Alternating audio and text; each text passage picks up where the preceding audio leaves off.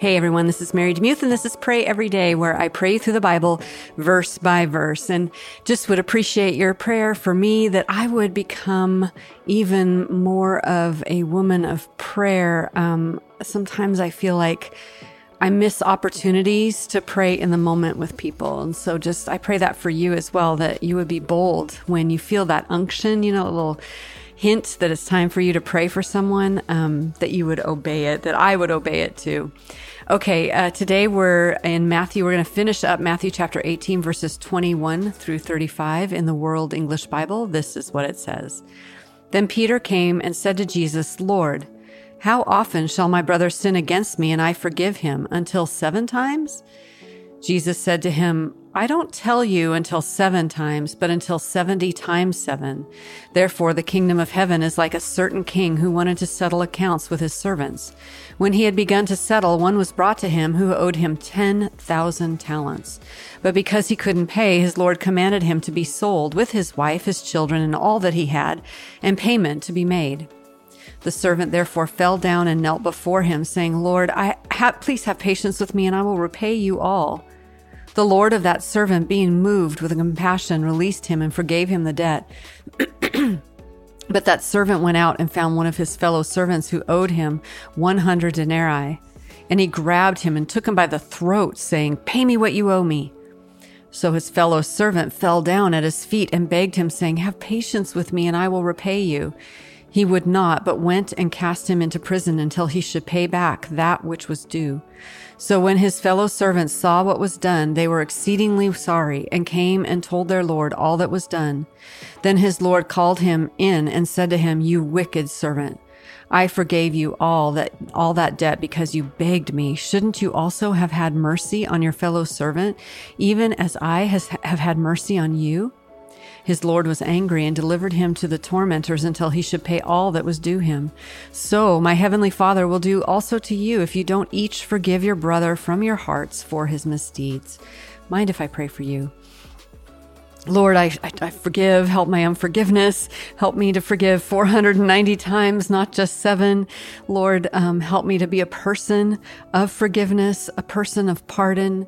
Help me to remember that beautiful imagery that you gave me so long ago of the mountain in my home state, Mount Rainier, 14,410 feet, that between you and me, there is a Mount Rainier of forgiveness. And who am I to grab my neighbor by the throat where there's a molehill of unforgiveness between us and not grant it?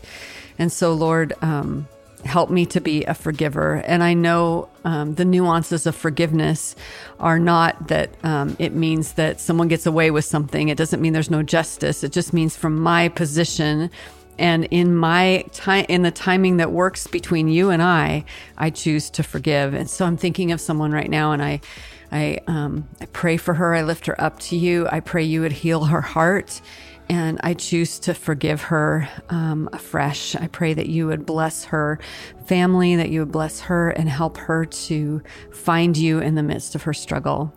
Lord, we do want to be forgivers, but before we forgive, we have to understand this beauty of the forgiveness that you've granted us. Lord, there's a chasm before we met you, there was a chasm between you and us, and our sin separated us from you. But you bridged that chasm by dying on the cross and resurrecting, improving, and victorious over sin, over death, over the enemy. And now you as the victor, you are our victory. You are the one who ushers us into victory over sin. Not only that, you have replaced that sin nature. You've died for that sin nature. And now we have the very Holy Spirit of God within us to will and to work for your good pleasure. So I'm so grateful for the forgiveness that I've received. I have innumerable sins, the root of which is pride. And Lord, that's something I battle often. And so, Father, just reveal to us if there's any hurtful way in us that we could repent and ask for your forgiveness. Help us to visualize the mountain of sin that you've forgiven us. But thank you that even though it was a mountain of sin, you have removed it as far as the east is from the west. And in this very moment, if we repent, we can live in that cleanness of heart right now. We can start brand new today. And that's such a beautiful invitation to us. I pray this in Jesus' name. Amen. Thank you so much for listening to Pray Every Day. Today's podcast is brought to you by deeperstill.org, and they offer free abortion recovery retreats. And they're weekends, and they include retreat materials, accommodations, meals, and even snacks. Travel expenses are not included, but there are some scholarships depending on the Deeper Still chapter. So they have chapters all over the United States. These retreats that are free are biblically based and open to men and women. Men will work with men and women work with women, and accommodations are separate. The retreats usually are on Friday afternoon and conclude midday Sunday. And their heart is they want to see everyone wounded by abortion to live the abundant life that Christ died to give to them. At deeperstill.org, you can watch video testimonies. You can search by state for a retreat, listen to podcasts, read blog posts, and purchase Karen's book that she's written. So thank you, deeperstill.org, for sponsoring Pray Every Day.